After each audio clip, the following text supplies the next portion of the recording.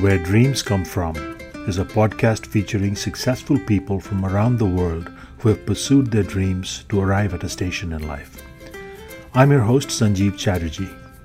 I'm a professor of cinema and journalism, and in my creative life, I make documentary films.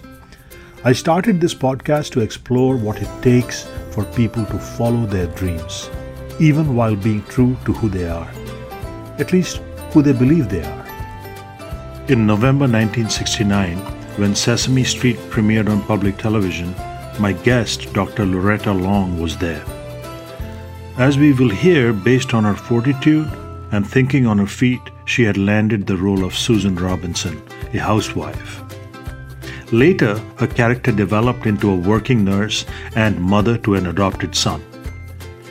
Sesame Street was path-breaking in that it aimed to be an influential educational program for American children by combining rigorous research, educational content, and entertainment to engage kids in learning while having fun.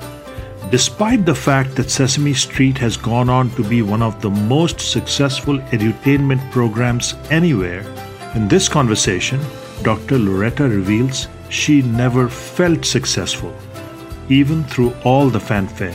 I spoke to her recently at her home in New Jersey. Loretta Long, thank you so much for taking the time with me today. Well, it's my pleasure because, first of all, you called me by my real name, Loretta Long. I've been Susan of Sesame Street, Susan Robinson, for so many years. There are people that don't really know my real name. And now I'm on the other side of being Susan of Sesame Street. I'm doing my new normal, because people keep trying to go back to normal. Don't do that. Do your new normal. And that's driving my brand as Dr. Loretta Long. And the whole name is too formal, so I just like to be called Dr. Loretta. And that's my brand. This conversation is about where dreams come from. And I wanted to ask you, can you recollect for us your earliest memories of growing up?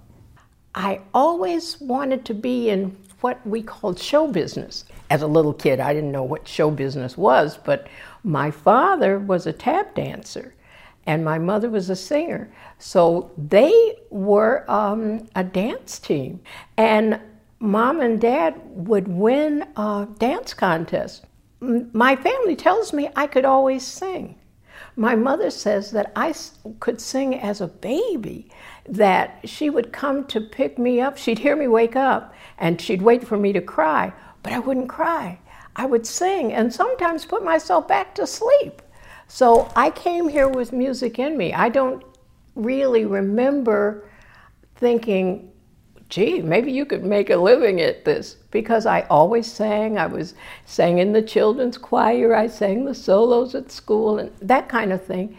And I'm from Michigan, and so when Motown came into being, I want to be part of the Motown sound. Of course, all the slots were taken, the Supremes and Martha and Vandellas. They didn't have any room for me on my farm out in Paw Paw, Michigan. But I always wanted to sing, and I knew I could. And how about values growing up? What were they? Where did they come from? Well, our values are very straight ahead. We're a family of believers. We pray, and we pray for one another, and we're a team, So my parents were always very encouraging with a kind of, yeah, that's good, but have something to fall back on, have your degree. And I'm really glad they did that, because when I came out of college, I went directly to Detroit, trying to be in the Motown sound. I stayed there for a whole year, and I finally got my audition with Motown. Guess what? On the day I was moving to New York, the rental car and my roommate were sitting in front of Berry Gordy's office, and I was singing my audition, and he said, well, good luck in New York. You could stay here and work in our A&R department. With a college degree? I don't think so. Anyway, so I said, thank you, and went on to New York. Well, I have a degree, so I became a substitute teacher. So that did sustain me so I could pursue my dream. The dream of being in show business, was it a distant dream at that time? It wasn't distant to me because I'm blessed with a very vivid imagination, and looking back over some of the scientific things that they're saying about the power of visualization, little kids can do it and need to be encouraged to do it. I think grown-ups try to discourage kids' dreams. We come here dreaming because I think we come here from God loaded with what we need for our job. We come here with a gig. You know, what's your job? And if you want to know what your job is, start looking at the things that you can do that nobody taught you. Do you remember, what the shape of that dream was at that time? What were you imagining you would become one day? Well, I was very energized by the Motown sound. I wanted to be a recording artist, sure. I wanted to work for Berry Gordy. My dream was so ridiculous that everybody who had something to say about it had already said it. I was considered what we call now a space cadet. I was out there because I visualized myself doing it. I graduated in 1960. I went to Detroit to try to be part of the Motown sound. I stayed there for a year. I moved to New York in 1961. I got the audition for Sesame Street the summer of 1969. However, here's what I say to everyone with a dream. I just heard this song said, don't break before your breakthrough. And I think the important thing is, like that song says, don't break before your breakthrough. You have to just keep going. And the momentum it's hard. I'm a woman of faith. I just can't imagine what it would be like not having a full spiritual side of your life, because it gets tough. But you have faith. That's what faith is. So the reference to breaking, are you able to share some stories that, under circumstances might be seen as enough to break somebody else? There were a couple things, being black and female. That would drive me back to my job up in the Bronx as a sub.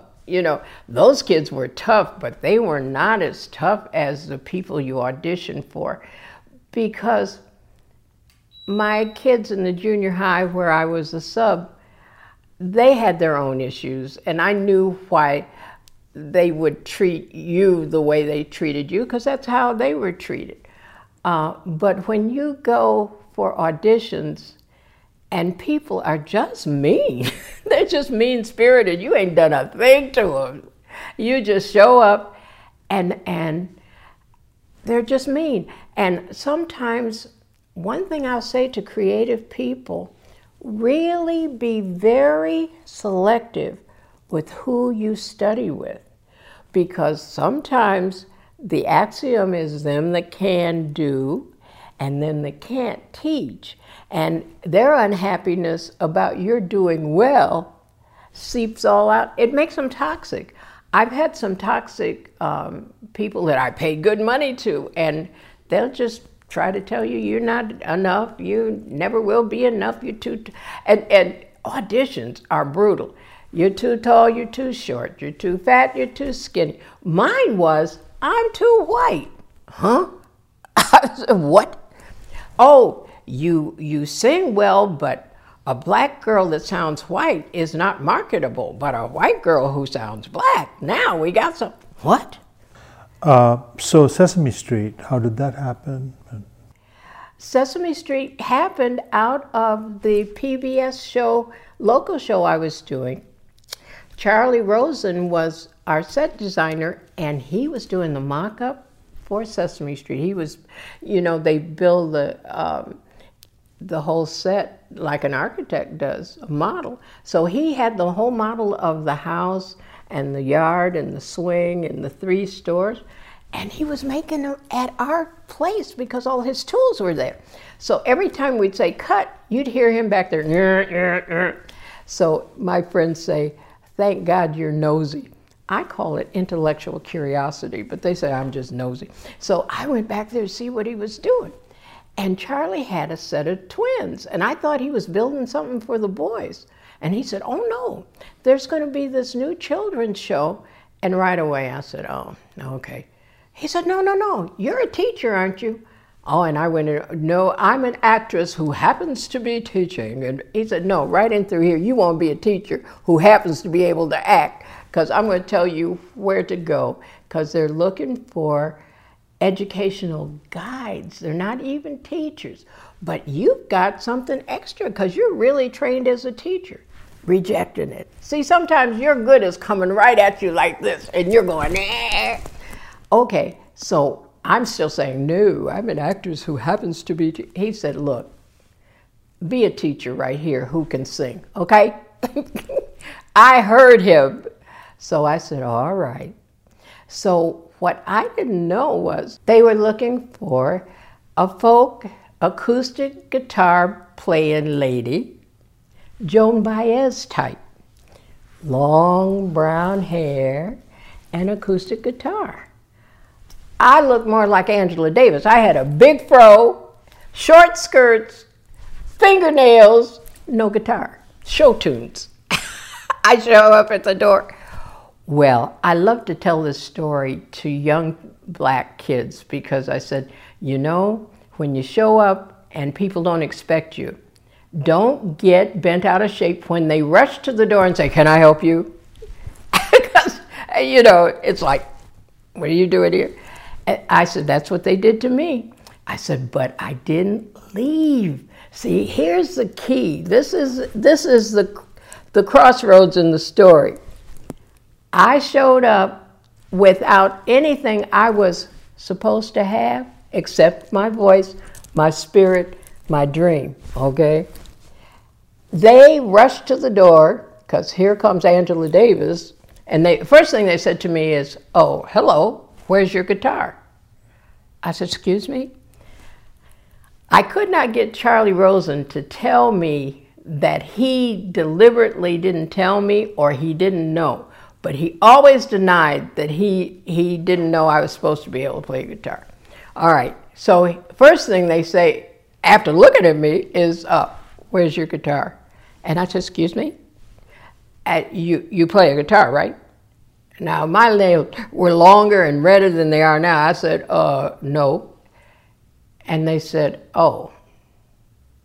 Okay, oh. And I said, I was sent here by Charlie Rosen to sing for you. I heard you were auditioning for this children's show. Now this person, I still know him, and they claim they didn't say this. They said, oh, Charlie sent you? Okay, stand over there. So really, you know, it was like being put in detention. You know, all the other acts were coming through, and they're telling me, stand over there. Well, this is what I say is key. That was a time when I could have gotten insulted, my feelings hurt, mad at Charlie, mad at everybody, mad at the world, and I could have left. I took all that energy to keep me there. I was so mad that they were treating me like that I said, I'm going to stand over there and I'm going to sing for somebody today. If it's the janitors stacking up the chairs to close the building, I am going to sing today. I'd already spent $15 on a cab fare to keep my throat together. I was singing. So I think that's key. And here go my audition for Sesame Street. I'm a little teapot, short and stout, hear it. And the cameramen got the same look on their face that you got on yours. The cameraman's looking at me like that. I said, hold it.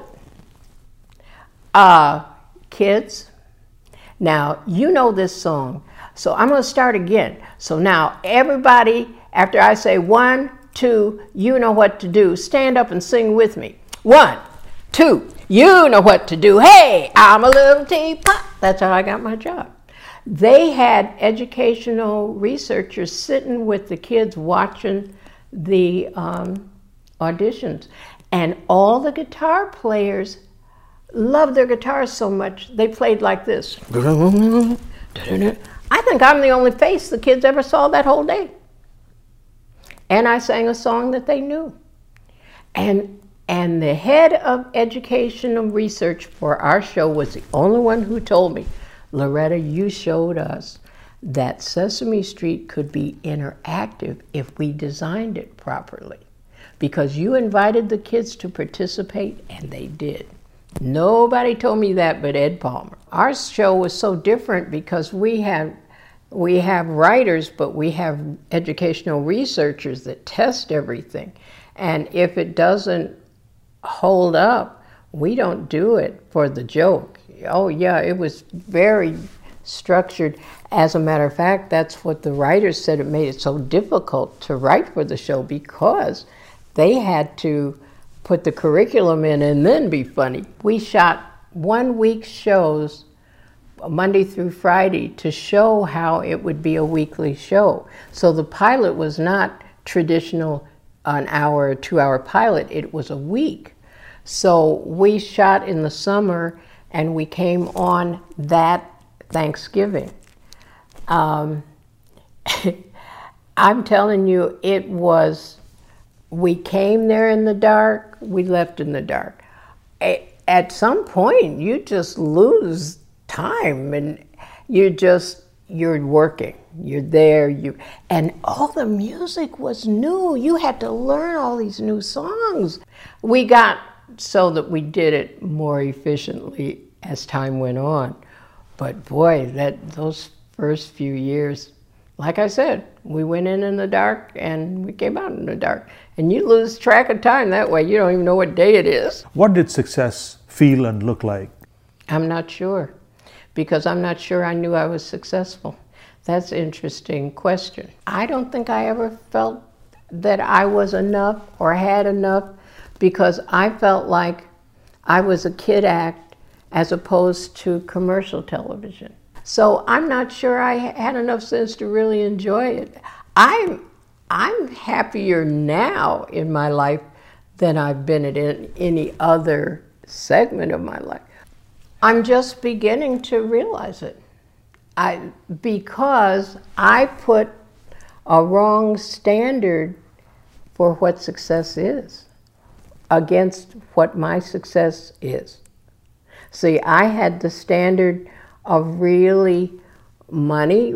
PBS doesn't make the money that the networks make.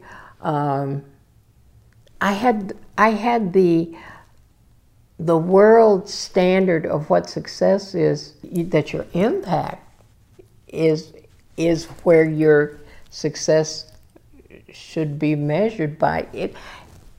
Even measuring success for me is funny. That's not what I want to do now. I want to do impact now. I want to do impact and influence only to the extent that it helps you be better. I don't need the aggrandizement anymore to make me feel better. That's key. Don't say no so fast. Sometimes you're saying no to your breakthrough. At least go. You don't have anything to lose, and who knows what you might gain. And it's an interesting thing, because this leads into my second book about Don't Retire, Refire. We were making the Elmo and Grouchland movie, and everybody was in it, and they had this gigantic laundromat. And so all the puppets, all the cast, and I'm at a dryer, and I have 2 Muppets that are little monkeys. So the puppeteers are down at your feet, they're hiding behind the machinery and stuff. And these 2 little guys are up here, and I'm standing there, and they're talking to me. And they're funny because the puppeteers have made up their own language like twins. So these, they don't even write for these guys. They just make it up. So they're talking. So they're saying, one saying, we got to get more screen time. We got to get, and I said, Joey, what are you talking about? What screen time? Oh, Miss Susan, if you don't get screen time, they just call you one of the extras, and you don't get paid like a principal. So you got to get on the camera. You need more screen time. And I said, yeah, me too. I said, you're right. I need more screen time. And that's what I realized. They don't fire you. They just don't write you into the script. No screen time, you ain't getting paid. So when it just kind of trickles off like that. And one guy said to my significant other, they're trying to embarrass her. They're trying to make her quit because they've cut her shows down to That's all I needed to hear. Loretta Pawpaw, Michigan, dug her heels in. I was back at that audition at the door. You ain't making me quit. Oh, no. You all can move 10 times and I'll still fire you. Oh, no. If you don't fire me, I'm not quitting. So, the shows just went down. Your guarantee went down. But you know what it made me do? In the Bible, there was a prophet who had called fire down and everything, and he was depressed, and God said, just rest. I'll send the ravens to feed you, and you're by the brook, and you just rest. Don't make any big decisions while you're this tired. Well, God told him, okay, rest is up. Your next assignment is Zarephath. There's a widow there. I've assigned to help you. You go to Zarephath. He wouldn't go. The river dried up. Now, when the river dries up, because you ain't going to your next assignment, here's another cross in the road. Are you going to walk up and down the dry riverbank and be mad at them? There's always a them. You notice that? There's always they and them. Are you going to walk up and down being mad at them? Or are you going to go to your next assignment? And guess what my next assignment was? Universities and teachers and schools, the Sesame Street method on teaching diversity to young children. That was my next assignment, and I wasn't really ready to go.